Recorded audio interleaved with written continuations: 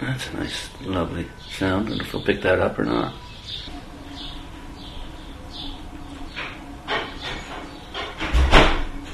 So Frank Wilson has, for the better part of the past decade, been the books editor at the Philadelphia Inquirer and hosts a popular literary blog entitled Books Inc.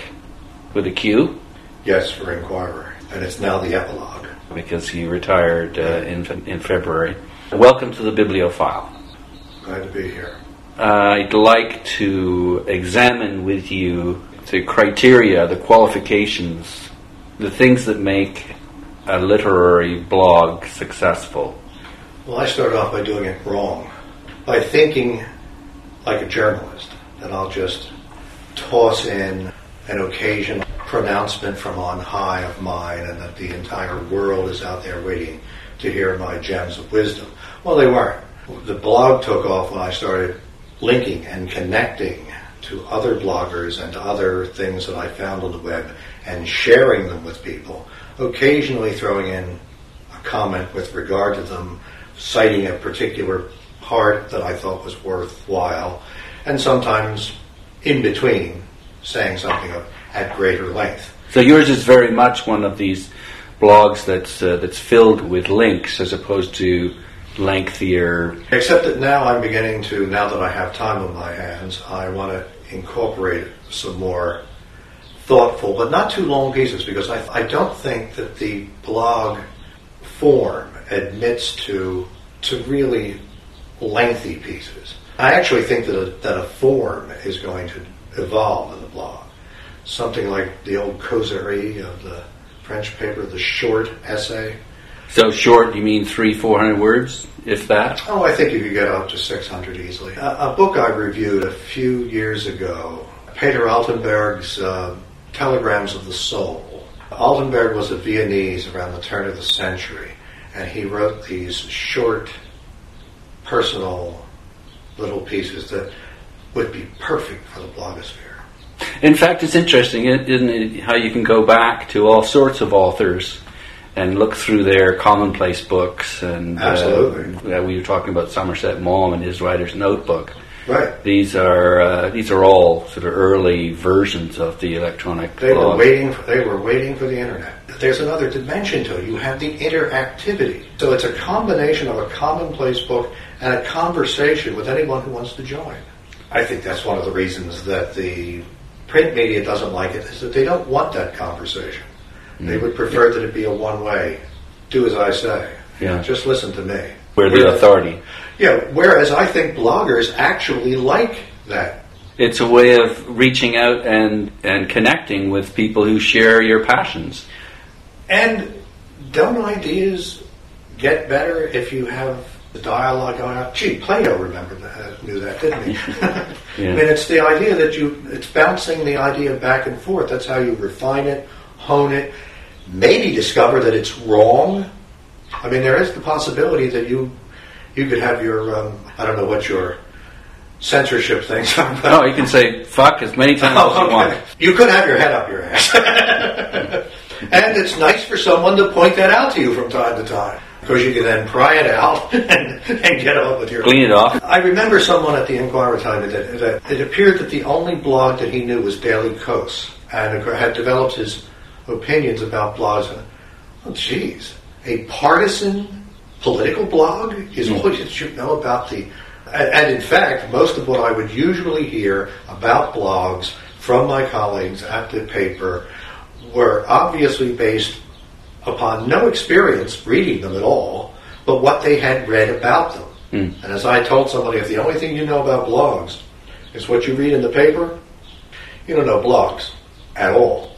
So the first thing that you did then was to make some mistakes. You came across Instapundit. I had been following Instapundit that's one of the first blogs that I knew, and I just decided, well, you know what he does there is he's reading stuff on the internet.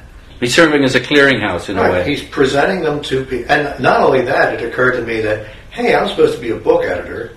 I'm supposed to be covering the book beat. Yeah. I can't write about everything, so why not just point out to people, this is going on. If you're interested in books and literature, you may be interested in this. And by the way, I thought this about it. From that point on, I got into I guess I get about 500 or 600 hits a day usually.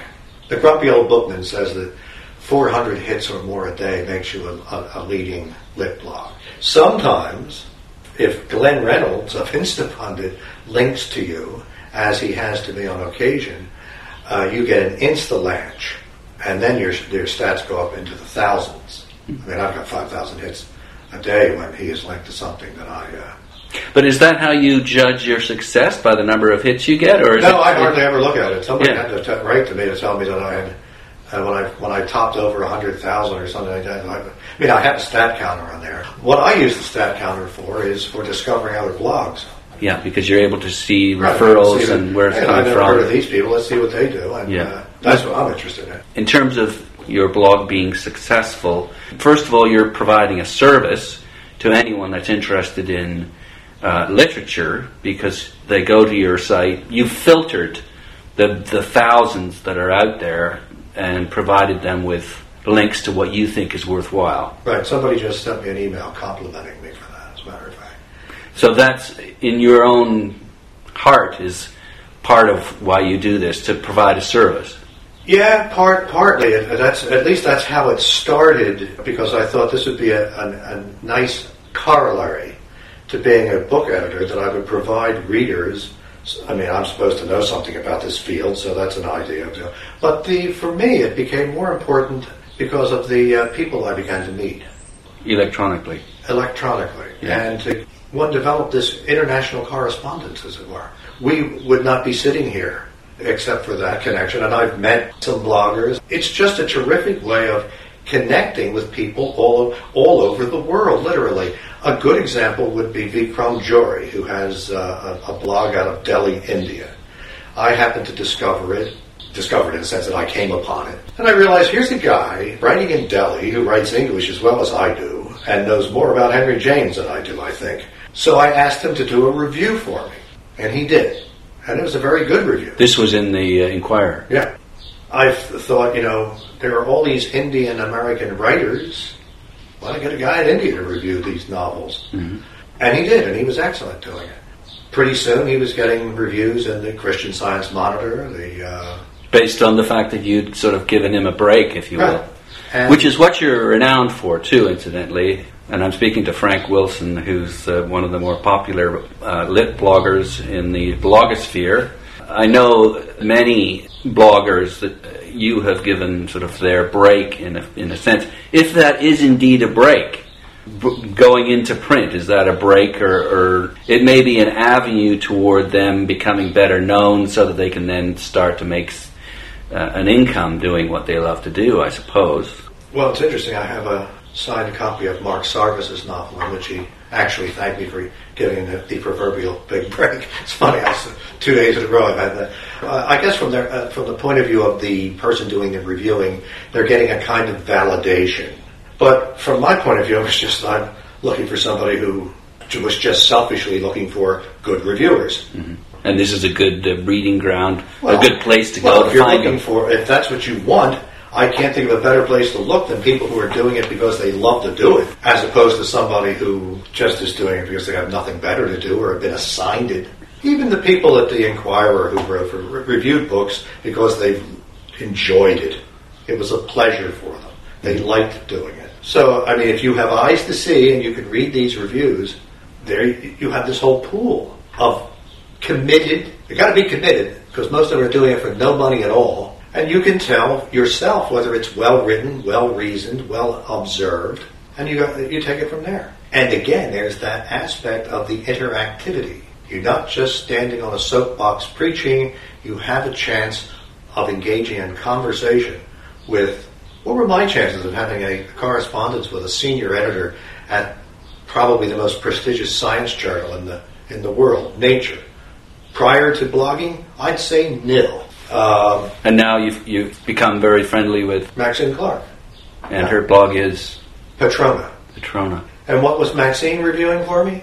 Crime fiction. She likes to read crime fiction. We can't be spending all of our time with biology. Got to get some murder in there somewhere. Right. But so you've given a lot of bloggers a sense of perhaps self-esteem, some sort of recognition beyond the blogosphere. Now you're out of the newspaper.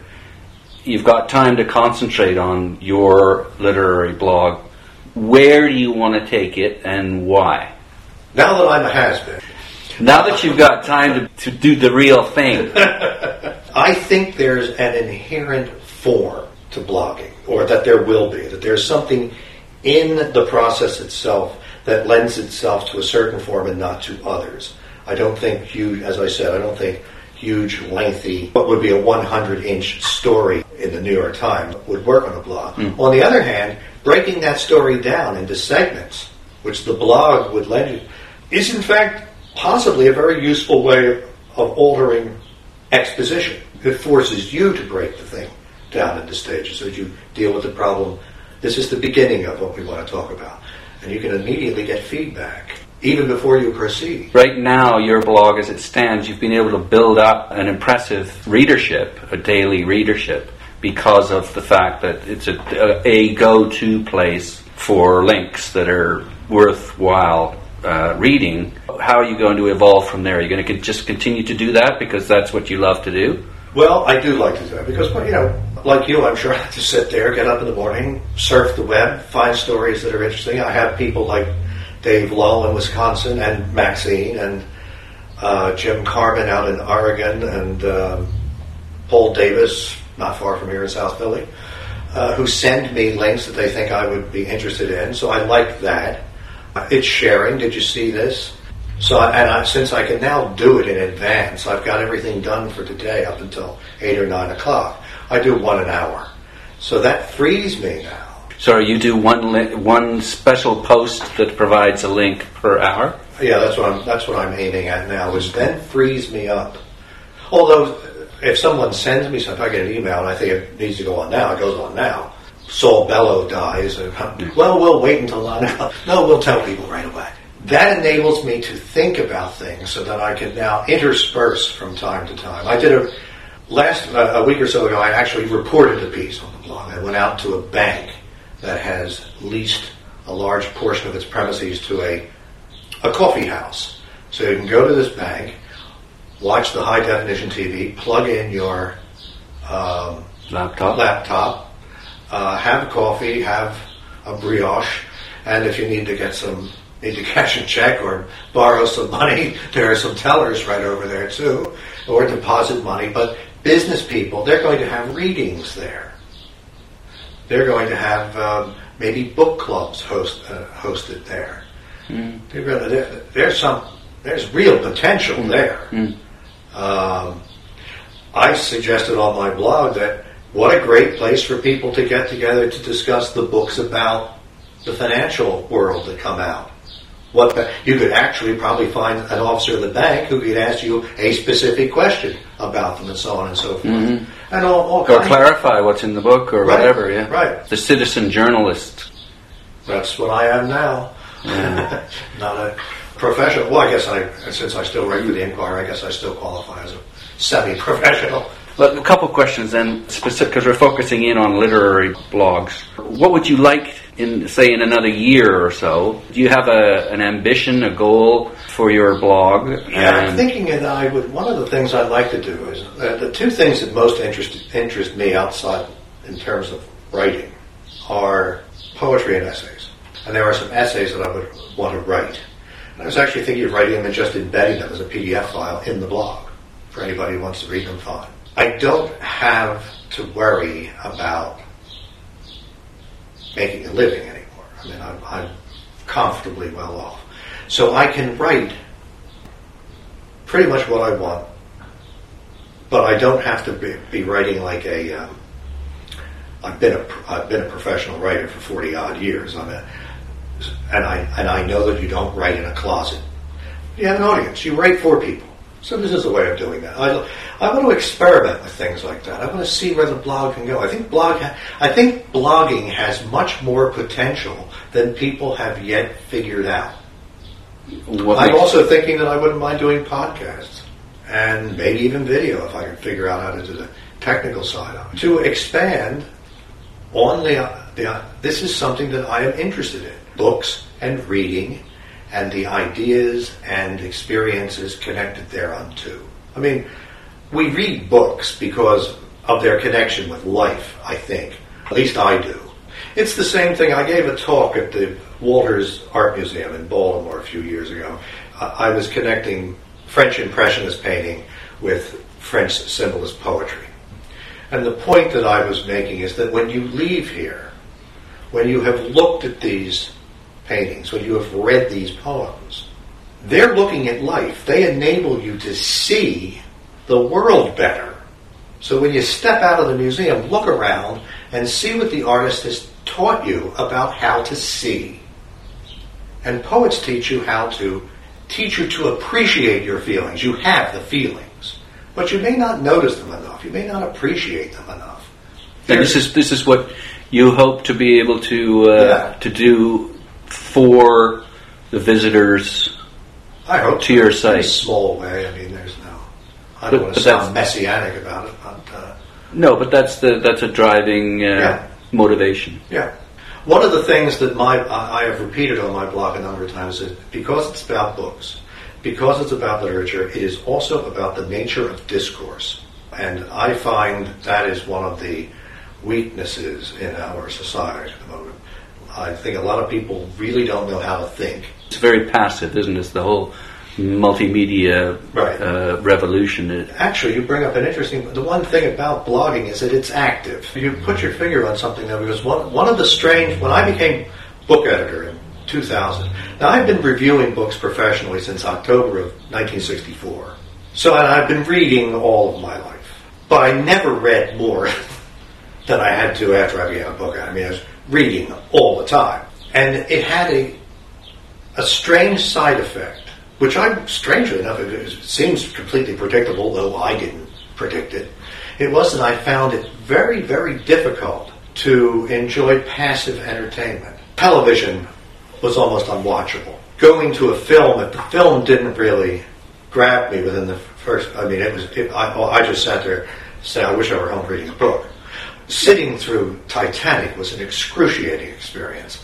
I'm not making this up. I actually did at one point close my eyes and say, please God, may the words "the end" appear on the screen. It just seemed like the movie would never end. I wanted to push him down into the water and get him. It's funny, I feel exactly the same way. And I think it's much, even more so since I started blogging. You read and you want to share what you've read. You want to share your thoughts. You want to get some feedback. But there's this fundamental instinct or urge to share what you've read with other people who've read the same thing. Had that experience? Well, I guess we have, but it's... Don't you remember when you were a kid? You just read... Yeah. You show your parents, but I mean, I think the thing that's so exciting about blogging is that you do have that community of people who share the same interests, whereas geographically, you may have a few friends that are interested in reading, but often you don't have anyone that you can come and say, look, let's talk about this. I've just read this and it's fabulous. Doesn't it? I know it's probably going to sound sentimental, but don't you feel that the world is a nicer place since you blog because you have found that there are people all over the world who are kindred spirits? Sure, there are unpleasant people that you encounter on blogs. There are some unpleasant people if you walk out my door. Comes with the territory of being human. But to just know that there are these people who... It reduces the loneliness quotient. We are, thanks to blogging, actually entering a less lonely phase in human... and I don't mean any cliche about the global village, which actually wasn't a cliche at all, not as understood originally by Marshall McLuhan. Was no cliche at all, but a very actually tacked on to Teilhard de Chardin's notion of the noosphere. That's coming to pass in our time. Teenagers or kids who are kind of nerdish and had difficulty with socializing with their peers because the internet perhaps attracted their kind of person, regardless of where their interests may have laid. But they now have that kind of social interaction, albeit electronic, that kids in the previous generation never had. Never had. So they, as you said, were lonely and... Well, I would have to say that I grew up rather as a nerdy sort of in the 50s, and you didn't have... And a lot of kids, I mean, you turn to books, I assume, as your friends. Yeah. There's also, are you familiar with the correspondence between Tchaikovsky and Madame von Meck with a woman that he never met?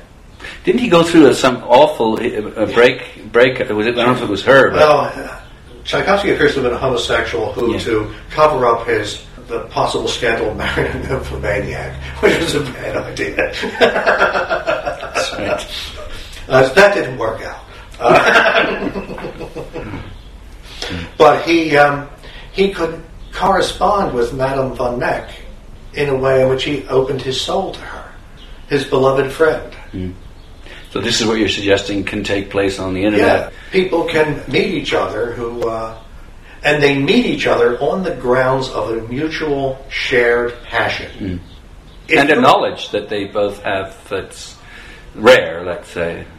The fact is, if your interest is in reading poetry and listening to Elgar and looking at paintings by Sargent, you've already defined yourself in a way that means you're probably... I mean, I can watch an Eagles game. I do like baseball.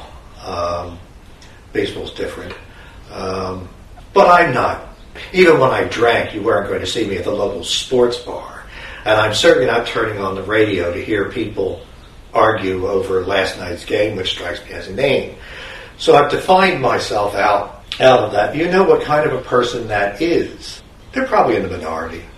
Sorry, who? The poetry readers? The people who want to read, who are going to read poetry, listen to classical music, and so are probably a smaller part of the... Not probably. Yeah. Right. Yeah. And it's nice to meet other people like that. That you wouldn't run into that frequently normally. Yeah. Right. Yeah. And on top of that, you learn things. I mean, good heavens, an email from Maxine Clark telling me about the election in London is worth all the commentary I'm going to get on PBS tonight. Yeah. Because that's a person who lives there, who actually had a franchise, who could vote. One of the things, though, that I'm sure keeps you at it is if you've got a passion for a particular author, let's say, you defend that author and analyze their work and spend time with them on your blog.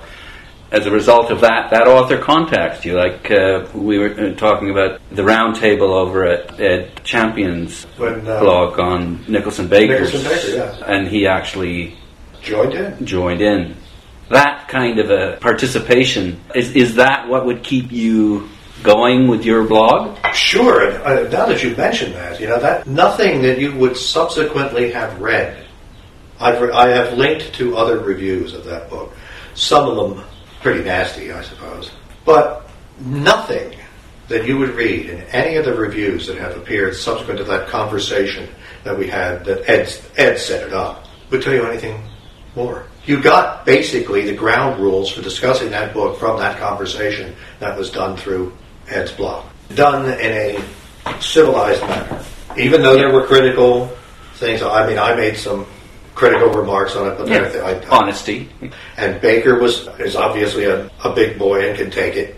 It illustrates, doesn't it, how in addition to a variety of different viewpoints, that's also open to visitors to comment on what you're suggesting. And if the aim of reviewing is to allow the consumer of books to be able to make an informed judgment as to whether they want to get that book or not, that seems to me to be better than just somebody declaring on high in the New York Times book review that this book is crap or the greatest thing since sliced bread.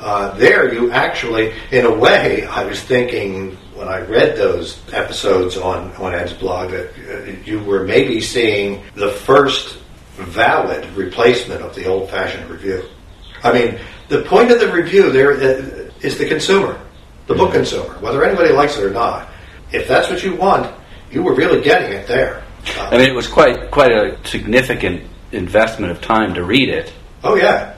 To read the blog entries from the various and the book's participants. The book's 500 pages long, something like that. Yeah. But it was also enlightening. It was certainly enlightening for me. I found that everything that everybody wrote interesting to read. I certainly understood Baker's position much better than I actually understood it better even though I'd read the book. Because, of course, he keeps himself pretty distant in the book, but to have him participate like that. And then, as you say, people could comment on that further. If the aim is to inform the reader about this book, you got it there. In a sort of an interactive You were group involvement. You were back in a London chocolate shop in the 18th century where there was no holds barred and everybody was there, including the author. And again, this is something that's very difficult to duplicate in a traditional newspaper. Absolutely. It has to be said that newspapers are not, they may have a letters to the editors column, but most people in newspapers are not pleased to get... It's just more work for them, isn't it? Also, they don't tend to be pleased at particularly negative feedback. I encountered an awful lot of how dare they criticize me attitude. How dare they? It's because they're paying for the product and they have a right to complain. What then, looking at the future then, basically with the exercise with Ed, it's taken advantage of the fact that a blog can serve as a forum for a variety of different opinions, plus comments on those opinions. Right. And as a result, you get a more complete picture of whatever's under discussion, if it's a book. And a deeper one. And a deeper one. That is a characteristic of a blog that perhaps makes it superior in a way to what we've been experiencing with traditional journalism. And is that, in your opinion, where we're headed? I think you're going to have both. I mean, there's always going to be the person who's going to have the well-turned commentary piece. Which is what people would look for.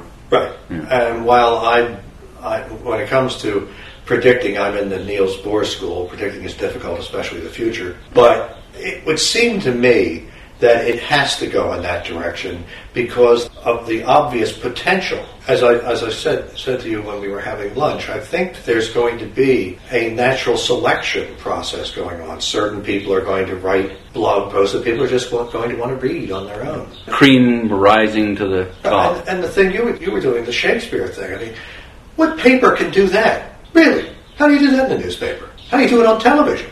And people want to get involved. I mean, people don't want to be preached at all the time. And what's so bad about treating them with a certain amount of respect and letting them have their say? If the aim, as I said earlier, is the actual understanding of a book, a subject, an idea, it seems to me that the more voices you have involved, the better. To a certain extent. I think, as with a traditional book club, if you've got about 4 or 5 participants, that's beyond that it becomes and difficult. on top of that, there's the fool quotient. 1 in 6. Yeah. There's going to be some people who just aren't. You probably know this from reading reviews. One of the things that I looked for from a reviewer was what I studied in philosophy was phenomenology. And I do believe that if you can accurately and precisely describe to me what you have experienced, I will know what you feel about it. Because you can't do that without choosing certain things to communicate that. But you don't have to say 2 thumbs up all the time, or like this, like that. The evaluative range of expression is actually pretty narrow. The descriptive range is huge. It's practically infinite. So what I looked for in reviewers was, did you accurately present the book in such a way that I have a good idea of what it's about? It's a bit like the art reviewer the successful review is one that enables you to feel like you're actually at the exhibit. Right. So that you have or experience what it's like to be at the exhibit. Have a flavor for it. Have some tang of it. And I wanted people to give, if you don't like the book, or you do like the book, give sound reasons based on the text. I don't want autobiography. Conjecture. And I don't want emoting. This is for a reader to be able to make up his or her mind as to whether it's worth shelling out $20 or $25, whatever. Now, one of the things about blogging and the interactivity is that tends to come out because somebody says, well, what about this? Well, okay, now that you mention it, I should have blah, blah, blah. So the dialectical aspect uncovers. Right. That you might, after all, we all overlook things from time to time. It's not just reviewing. I think that the Internet's capacity to allow people to exchange views, I can't see how it cannot have a massive effect on the way we think. So we just got one final little thing to talk about, and that is if you could, Frank Wilson, of Books, INQ, what's the actual website address? What is? Oh, you would ask me that. Yeah, I would, yeah.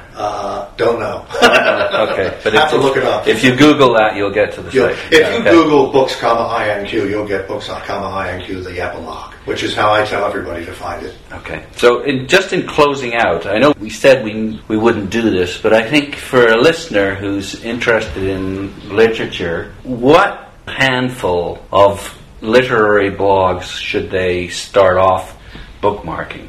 Aside from ours, of course. Right. Anecdotal evidence. Patrick Kurtz. I think that's something I look at every day. There's a poetry blog that comes out of, now I'm just going to tell off the top of my head. Sure, yeah. Surroundings, Rob Mackenzie. It's in Scotland. Shameless Words, which is Seamus, I can't think of Seamus. Oh, yeah, is he out of New Zealand? Yes, but he now lives in Lyon, France. And he took those pictures of the shameless lions.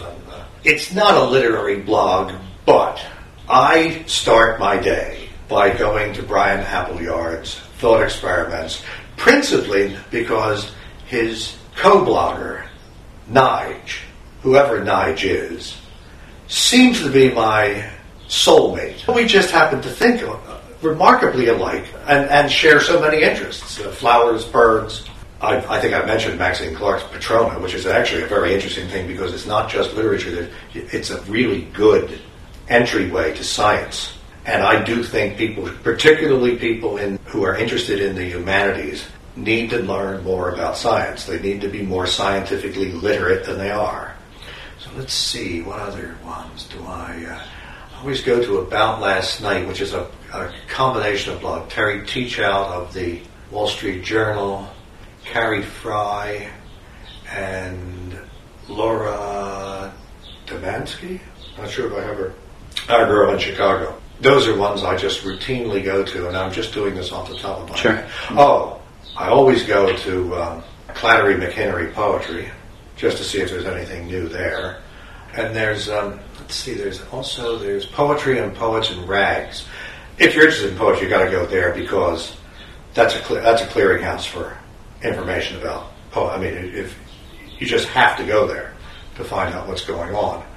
Mark Sarvis's The Elegant Variation, Ed Rants, as he calls it now, Maud Newton, Book Ninja, Canadian. I was going to say, I think that's a Canadian. It's Canadian, right? George Murray is a very good poet. Yes, he has an attitude much that I feel very simpatico with. And I always look at his thing every day.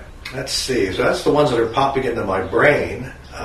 And people have to understand that it's an aging brain. So, and I'm not in front of my computer. But that's a good start, though. That's a good start. Yeah. I hope I'm not leaving.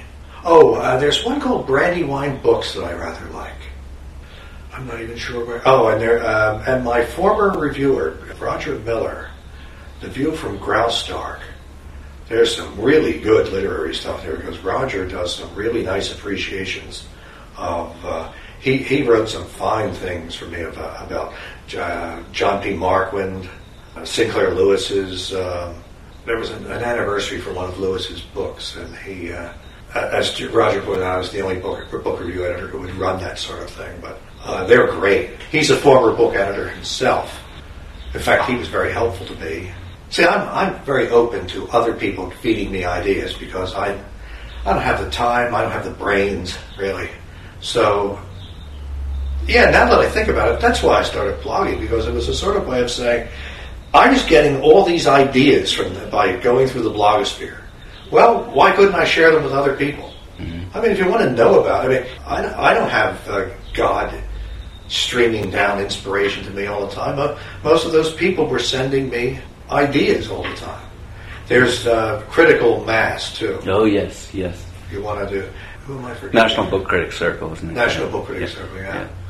Vikram Joris, out of New Delhi, I mentioned. It's a funny... I'm not exactly sure how you would pronounce it. It's Patrkb, something like that. I'm not sure. But that's always where... Because Vikram makes some very, very interesting... he makes interesting points about literature, but also you get a point of view from around the other side of the world. I mean, why read what somebody in the New York Times has to say about India when a person in India can tell you about it? That's what I don't understand. People have the opportunity now to actually find out what people in Germany think about German affairs. Why not avail German yourself authors, German writers, Right. German poets, yeah. Right. Why not avail yourself of that? Why listen to what David Brooks has to say or Mark Shields on the tube? Because you know what? They don't know any more than you do. They're getting information the same place you're getting it. Those are the ones. My apologies to all the people I forgot. Well, thanks for that primer, and best of luck